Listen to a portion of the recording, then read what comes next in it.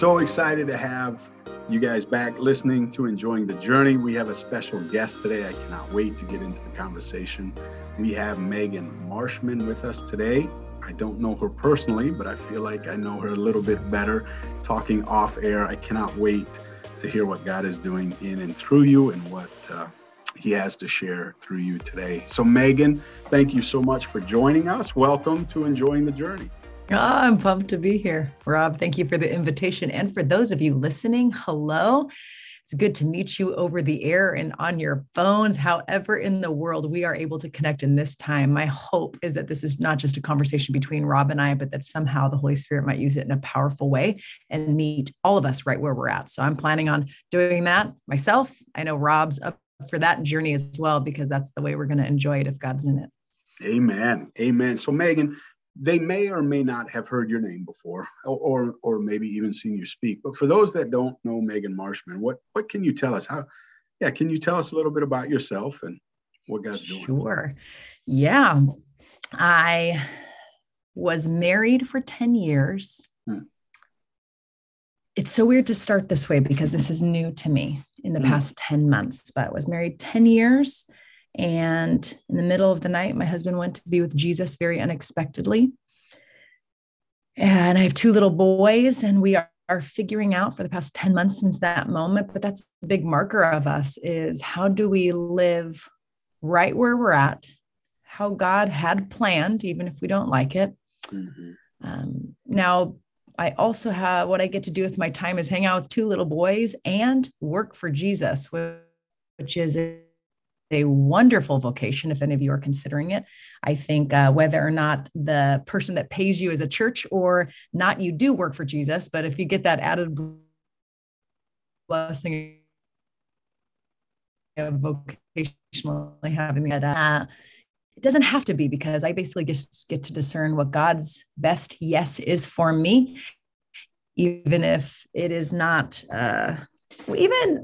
even if it doesn't make a ton of sense to other people. But I have some really sweet yeses. I get to work at a church locally. I'm currently even recording this podcast from my home church in Long Beach, California. I also work at a church in Chicago and at a Christian camp in the Sequoia National Forest. If you're listening from anywhere other than California, you have no idea where that means, and you could care less, but it's wonderful. It's in the mountains where the Holy Spirit is thick because distractions are lowered. It's sweet. It's a good life, but not because circumstances feel good, but because I know a God who is good right in the midst of it.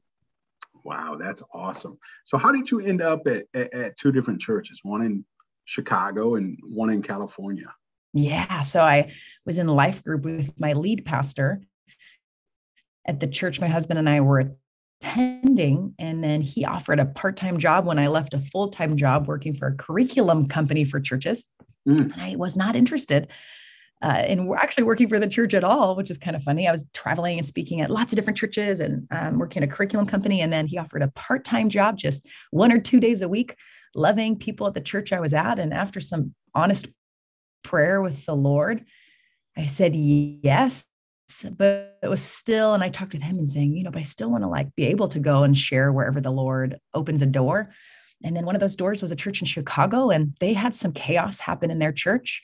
And after teaching there for a couple of years, they opened a door for me to be on staff and to fly out every 6 weeks with my family.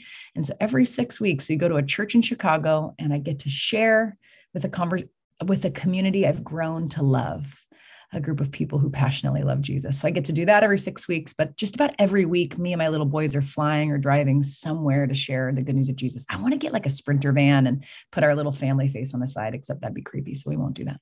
I like that idea though. That's pretty cool. You're from California. You can get away with it. If I put my face on one from Iowa, they just think I was weird or something. Yeah, I'm absolutely not putting my face on the side of a van, but I wouldn't, because I'm not always sure I drive the most Christian. Speaking of driving, I'm going to share with you a random story. Anyone listening, here's a random story. So my husband and I were driving about 4 years ago, and we were following behind a van. And my husband used to be an emergency room nurse, but at the time he was managing ambulance companies. And so he knew, because he was managing it, he always found out about the crashes and the bad news and the things that would always happen. And his job he was called a safety manager. So he had to manage safety. But one time we were driving behind a van that was driving normal. There was nothing wrong with the van. And my husband leaned to me and said, can I tell you something I do sometimes? I'm like, sure. He goes, watch this. And you know those things on the back of a van that says like, how's my driving with a number? Yep. He goes to call it. And I'm watching him dial the number while he's driving, which isn't safe. And he continues to dial the number and it starts ringing. And the lady answers and she's like, hi, my name's Tiffany. Are you calling for a complaint or a compliment? And he goes, I'd like to compliment one of your drivers. And she said, excuse me? And he said, yes, I would like to give a compliment for one of your drivers. She starts to get this like nervous laughter. We come to find out by the end of the conversation, this was the very first compliment she had ever received in 8 years on the job. Wow. And this is what my husband started to do. He goes, so I'm driving behind him and he switched lanes and you want to know what he used? And the lady's like, tell me. He's like, he used his turn indicator every single time. And the woman is now like roaring with laughter. We can tell she put us on speakerphone with all the other ladies in the office and they are all laughing hysterically. She goes, please tell me more. She goes, and he's like, well, traffic was slowing down about 5 minutes ago. And he gave me ample time using his brake lights. I'm talking ample time to slow down. This woman is laughing. And he's like, and you want to know what he's driving right now? She's like, tell me. He's like, the speed limit. She is laughing. She goes, no one does this. No one finds the good. And that's the truth. I mean, I'm on this podcast called Enjoying the Ride. We're talking about putting my face on a van, which we never will. But ultimately that reminded me and sparked on me this moment of how my husband enjoyed life while he was here on earth. And one of the ways he did it is he tried to find the best in people. And can I tell you how radical that was? Listening to the response of a woman, because naturally we notice really bad drivers. Naturally, we find the terrible parts of our friends. Naturally, we look in the mirror and see the terrible parts of ourselves. Yet I believe, and this is really the word I want to get out on this entire message, man, if I could share one thing, is that it's not easy to find the good in life. I mean, you and I both have these circumstances, right? Where it's really easy for the bad. I shared like, who are you? Oh, I'm a widow. That is not how I wanted to begin this conversation, but I knew I had to, if I'm going to stand here, I'm sitting, you're hopefully sitting, listening to this podcast. If I'm going to be here telling you that you can enjoy the ride, I have to let you know the circumstances with which I'm saying that it's possible. And the only way to do that, and I'll even back this up with scripture, Jeremiah 29:13 is where God is speaking to people who are in the season of waiting for something good. They are in a lot of bad exile. And God speaks and gives them this promise. He says, you will call upon me and come and pray to me. This is verse 12.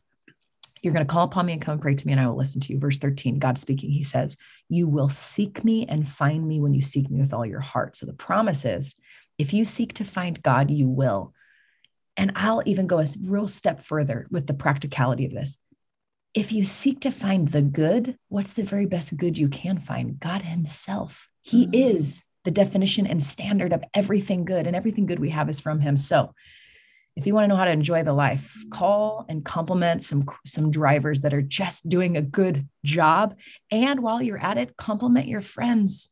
And while you're at it, find God's image all over the place. Because here's the promise from Jeremiah 29:13. If you seek to find the good, if you seek to find God, you will find what you're searching for. And that's not just driving. You can find God's image, his goodness, even on the road with people doing their best, but also you can find it in his word. If you open your Bible and you seek to find truth about God, you won't be disappointed. If you're seeking inspiration, you might be. I think too many people give up on their Bibles because they're seeking the wrong thing. The promise is not inspiration. The promise is finding God himself, because he's the main character of that story. And every room you walk into a room today, the next one you're walking into, and go, how can I find God? And then call it out, because he wants to be found by us. And that's what he says in Jeremiah 29:14. He says, I will be found by you.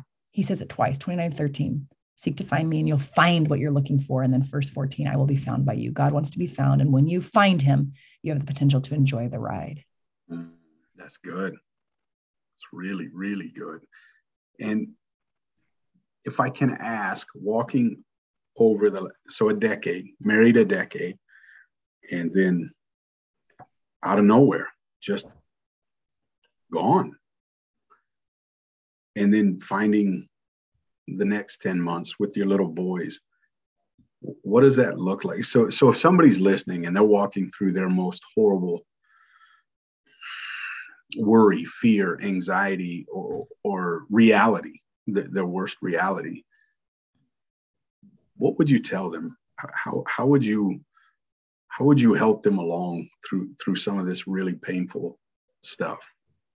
Yep. I'll make practical what I said earlier. I would find God in it because he's in the middle of it. For instance, let's get practical. If you're in the middle of a divorce, he's in the middle of the divorce with you. Now, let me also get practical. You don't have to do life alone. I think we can all consciously know that God is with us. That's a really great thing, especially around the Christmas time. Emmanuel, God with us. And you can believe that's true. You can act as if he's not. So autonomy is actually the topic I'm currently studying in life, is my tendency to want to do life on my own, to parent on my own, because circumstantially, I am on my own. I am literally a single parent, never signed up for this, of course. But here's what I'm realizing. If God's really with me in the middle, then I'm not single parenting. And in a tough moment with one of my little boys, I can try to do it on my own and say the right thing, or convict him on my own, or I can pause and ask God, God, help me. And that's the simplest prayer I can say that I'm now praying more than ever before, because I'm choosing for the first time to believe the scripture that says his power is made perfect in weakness. See, if you were to have asked me 11 months ago, so before my husband passed, where's power made perfect, without me knowing or that triggering that scripture, I would have said, oh, I've seen God's power with really great worship. I've seen God's power with talent. I've seen God's power with brilliance. I've seen God's power with quotes. I've seen God's power with our best efforts. I would have finished that. If I didn't know the verse, I would have finished that with oh, I've seen God's power all over the place. Now I'm wanting to not just believe the truth, but see the truth that his power is made perfect in weakness. So what if in a moment of weakness, or any burden you're carrying that is not of the Lord, you were to open it up to doing it with him? So again, for me, it's single parenting. It's, God, how do I co-parent with you in this moment? I don't know my son like you do. You know him inside and out. Is grace what he needs? Is discipline what he needs? But I'm now doing it with him. And that's in everything. So friendships, let's say I had a really rough encounter with a friend recently. The person, it was no sin. She wasn't sinning. She just wasn't aware of my circumstances in what she was saying. So for instance, culturally, there's that phrase, I'm dead. That is a phrase right now that is really popular. When something's funny, it's I'm dead. You can imagine someone like me, that's really challenging. If constantly people are saying phrases like that, I'm aware that they're not meaning to, but when they constantly, it feels kind of like this, well, you're not. You can imagine how even isolating that feels in that moment. It's funny. And I used to use it. I used to use that. I would text the skull emoji when something was funny. I did it. And for some of you listening, you're like, this is a thing. It is a thing. I'm on the, I didn't know it was a thing thing. It is a thing. So, but this person's doing this and they're not aware of it. And so in that moment, I felt the burden of, so then I invited the Lord into it quietly. I'm just going, Lord, what do I do? Do I say something right now? And the person was just sharing something. And what I discerned was, no, I'll take care of them. Or maybe you're feeling, so I'm imagining a listener feeling the burden of someone else who has expectations of you. Maybe someone's disappointed in you. And here's what I'm realizing. In taking that person's disappointment in me, because I haven't been able to be who I've been able to be for them in the past with just limited margin. And the Lord's like, I got them. You can hand them over to me. You can just love them where you're at. And if it's not in the ways that they want, let me deal with that in them. And suddenly I'm handing over people and relationships. I'm actually entrusting everything to the Lord. And I'm coming to realize he's wanted to do that all along. He's been there all along. I think all of us know God is with us in every circumstance. My question is, are you inviting him into every circumstance? Or are you just doing those things alone? And then at your last ditch effort, are you inviting God in? God wants to do it all. You do not have to do a single thing alone. In fact, there's that scripture that says, right, it's for freedom I've set you free. And I'm realizing we are carrying anxiety, burdens, and fears like crazy, walking into all these scenarios and not realizing how much God wants to be in every single part and struggle and burden and anxiety. If we would only do what Philippians says, right? Don't be anxious, but in everything by prayer and supplication. What is that? That is a pause. That is an invitation, supplication. Ask him to help with prayer and supplication. With thanksgiving, be grateful, enjoying the ride. With thanksgiving, present your requests to God and listen to what God does. And the peace of God, and isn't that what we all want? Which transcends all understanding. It won't even make sense. It's so good. Transcends all understanding. Will, watch this, guard your heart and your mind in Christ Jesus. And isn't that the place that the enemy wants to attack, specifically through things like anxiety and fear? Friends, scripture is so beautiful and it's so powerful, but we can't just know it. We have to open ourselves for that to be a reality. You have to pause in the hard and choose not to do it alone because you know that he's with you and you want to experience that truth. Yes. Can I ask, was there, because it was unknown, and I know that you've worked for churches, you've shared Jesus for years, I'm assuming, and written books, but in that moment where all of a sudden your world was turned upside down, I mean, completely different, did you ever get angry at God or question his plan? And if so, how did you walk through that? Yeah, let me touch on the anger part in a minute. Okay. You specifically addressed his plan. So I wrote a book. It came out 2 Augusts ago. So however long do that. And it was called Meant for Good. And here's what it was on. Romans 8:28 and 29 and Jeremiah 29:11 through 14.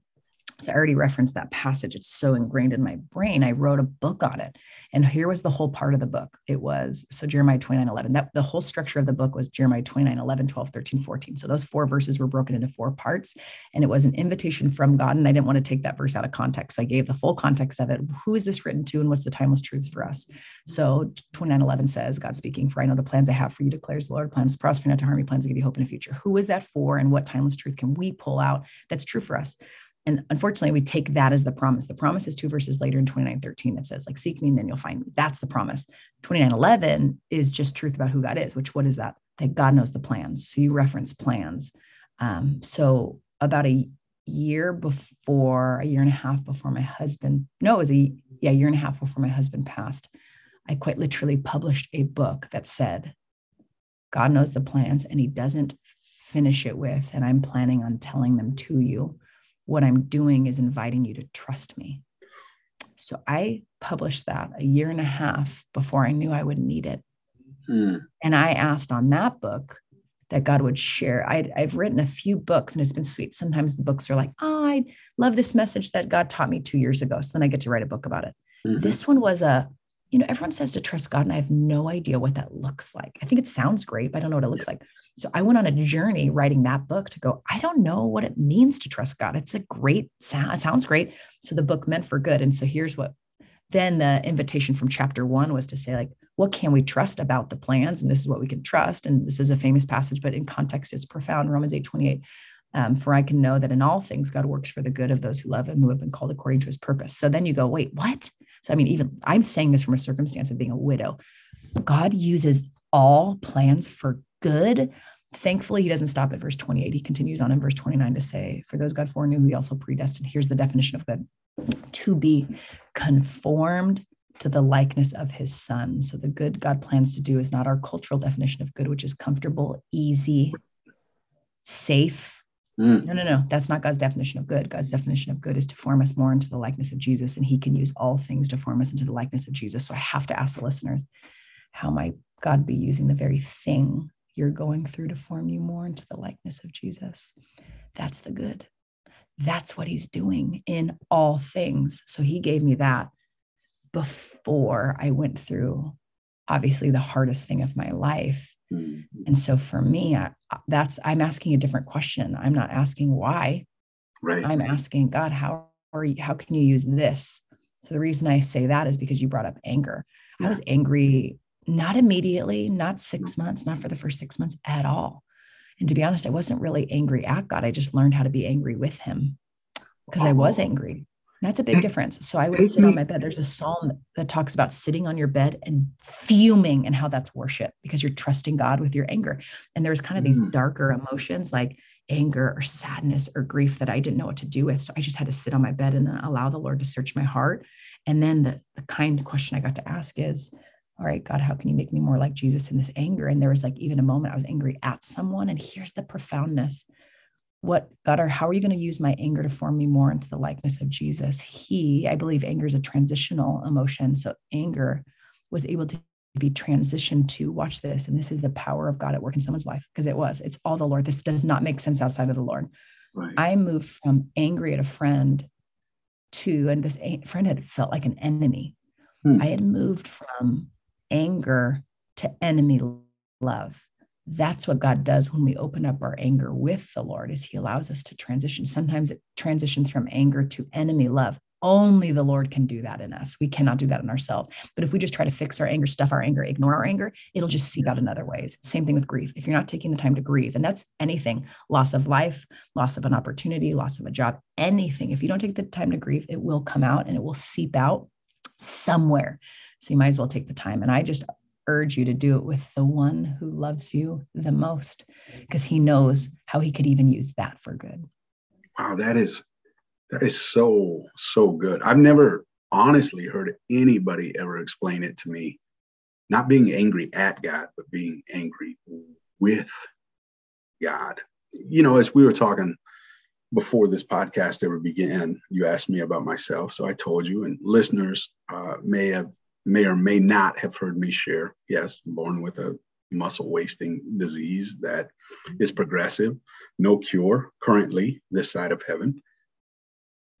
And I think I've been angry more times at God than I have been with him. And so I really needed that.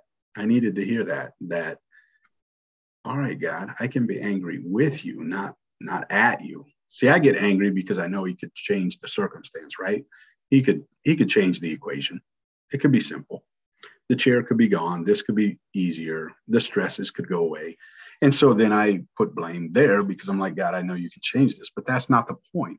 You said it earlier. The point is that through our circumstances, adversities, challenges, it's to make us into the likeness of Jesus.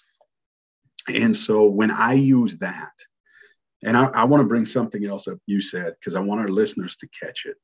Because I think so often when things don't go according to our cultural plan, and you brought it up, comforts and feeling good and everything.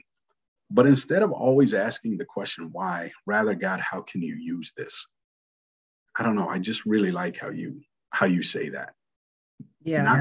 Not so much of why anymore, but God, how can you use this?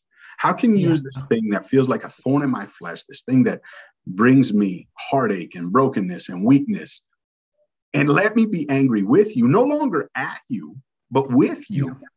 Yeah. And how can I find almost, I don't want to say joy, but I'll be honest, being in a wheelchair, there are times there is joy. Yeah. When I go ice skating and my wife jumps on my lap, that's a good time. When it's not a good time is when we're playing that tag game across the ice, you know, where you're trying not to get tagged, and I go full bore in my wheelchair and forget there's no brakes and slam into the wall. That's not as much joyful, but the rest, you know, it's finding those moments. And I just really like how you pulled some of that out. That is, yeah. Let me get practical for some people. Maybe that would be helpful. I love that we're each giving our scenarios, but like God can use all things, right? So let's get specific. So if you look at your life the past like week, let's say it's guilt, and you're like, okay, guilt. How in the world could God use guilt? Good. Well, guilt, if you bring it to the Lord, what could he do with it? Oh, he would lead you straight to the foot of his cross that you might find freedom there. He even uses guilt. And then suddenly, but then the goal, remember, is not just for us to find freedom. It's actually for us to become more like Jesus. Right. So suddenly I'm guilty, but then I find forgiveness at the foot of the cross. And when you've received grace, that's when you get transformed into someone who can give it away as freely as it's been received, because you're just humbled in the process. I mean, God could truly use anything. And one thing I want to address that you're bringing up that I find really profound, this is a new concept. So I said, I mean, again, my story was I wasn't angry at God. I was angry with God. But the weird part is, and this is something, it feels like a nuance, but I think it's really significant. Even when I'm angry with God, it still can be directional at God. Right. This might surprise people. Okay, so if I'm angry with God, the difference for me feels like I'm shouting at someone, and it's kind of like when you've seen someone really angry in the supermarket out of nowhere and they're yelling, and clearly they're not even open to any feedback. Even if the person's ready to say sorry, there's no relationship there. God. With God, feels like you're opening up, because I do believe, I mean, just read the Psalms, right? 70% of them are what? Lament. So I think God's okay with us going, I'm angry at you.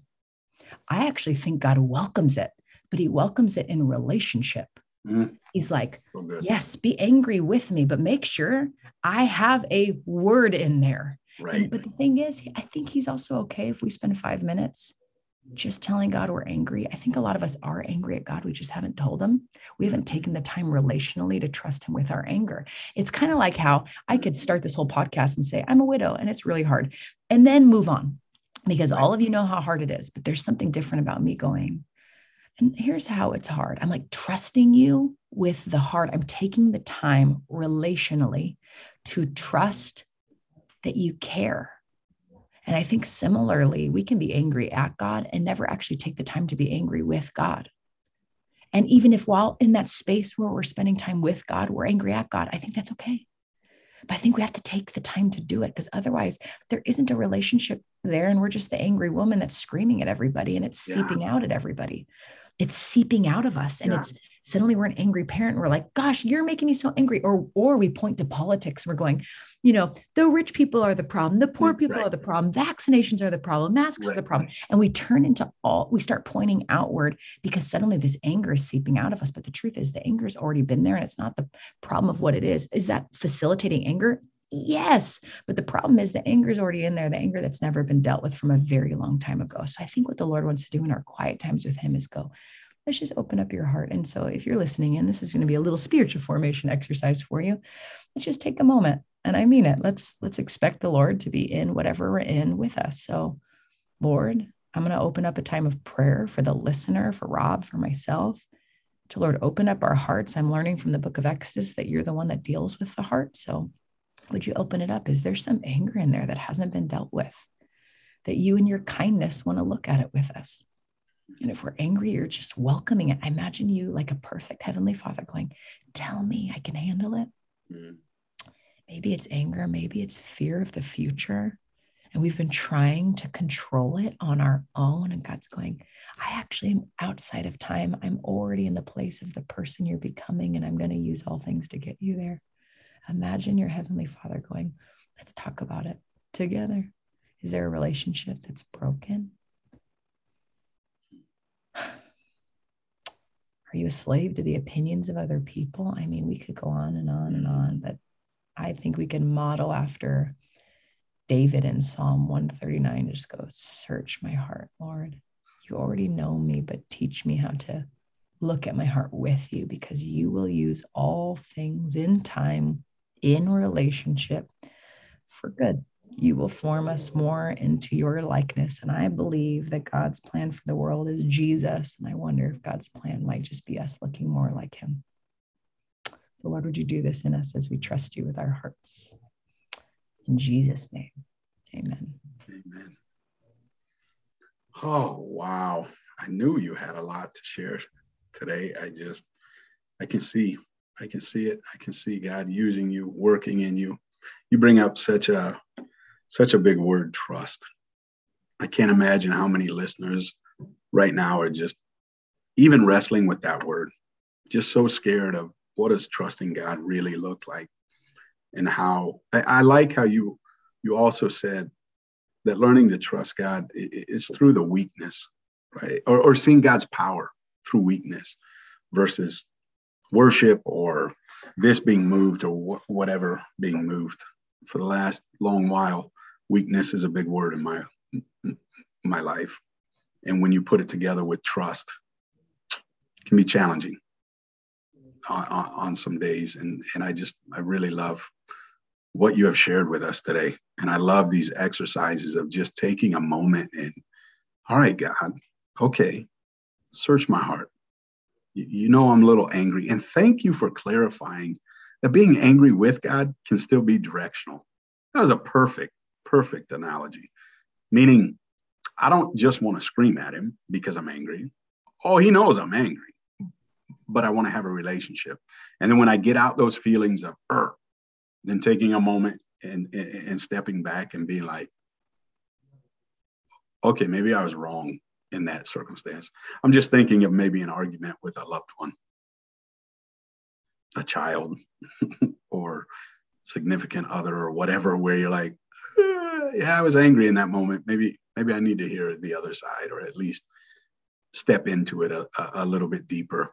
And I think another thing that you bring up that listeners need to remember, that when we bottle up all these feelings, they do seep out. They come out in different ways, and eventually they come out. And so just spending moments with God, reading the scriptures, understanding there is lament, understanding that you can work through these as you sit on your bed with God, or sitting on my bed's probably not where I'm going to do it a lot because it's not the most comfortable, but on drives. I love to go on drives. And that's where God and I can work things out. And that sounds bad, but that's where we can have our conversations and relationship. And so I don't know what it is for our listeners, but just taking that time to listen, to share and to listen and to build that relationship, because he's using all circumstances to make us more like his son, Jesus, even the hard ones. And I just appreciate so much what you have shared today. As we wrap up, is there anything, you've given so much that I don't even want to ask this question, but is there any takeaways that you would want the listeners to hear today as we wrap this up? Yep. I'm just going to end with reciting God's words, 29:11-14 in the book of Jeremiah, and let people hear from God himself and God's own invitation and definition of what trust looks like. So God begins that whole verse, those few verses, with the, I know the plan. So hang out there for a second. He gets specific with the people he's speaking to, but he just goes like this: I know the plans. Period. Yeah. Then he gets to verse 12 and he says, you will, this is what it looks like, you will call upon me. That's a direct contrast to calling upon yourself. You will call upon me and come and pray to me. Hear the invitation from the Lord to have time with him, not out of obligation or duty or achieving, none of that, not to finish your to-do list, not to feel good about your quiet time. He's just inviting you, come pray to me. And then he tells us even more. He's like, I'm going to listen to you. He says that. He tells us about his character. And in a world of opinions, it's nice to know there's someone who's perfect love listening. You will seek me and find me when you seek me with all your heart. Verse 24, I will be found by you. And he gets specific again, but there might be some more words for us when he says this. And I will bring you back from captivity. I will gather you from all the nations and places where I have banished you, declares the Lord, and will bring you back to the place from which I carried you into exile. Our God is good. So hear from him. If you've been wanting to hear a word from him, hear his invitation to relationship. Amen. Thank you so much for being with us today. I appreciate it so much. So good meeting you, Rob. I look forward to more ministry.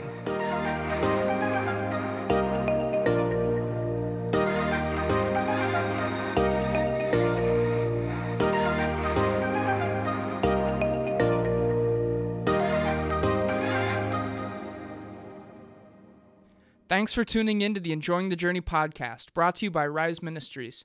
Remember to subscribe on Apple Podcasts or wherever you get your podcasts, and to follow Rise Ministries on any of our social media channels. Thanks for listening.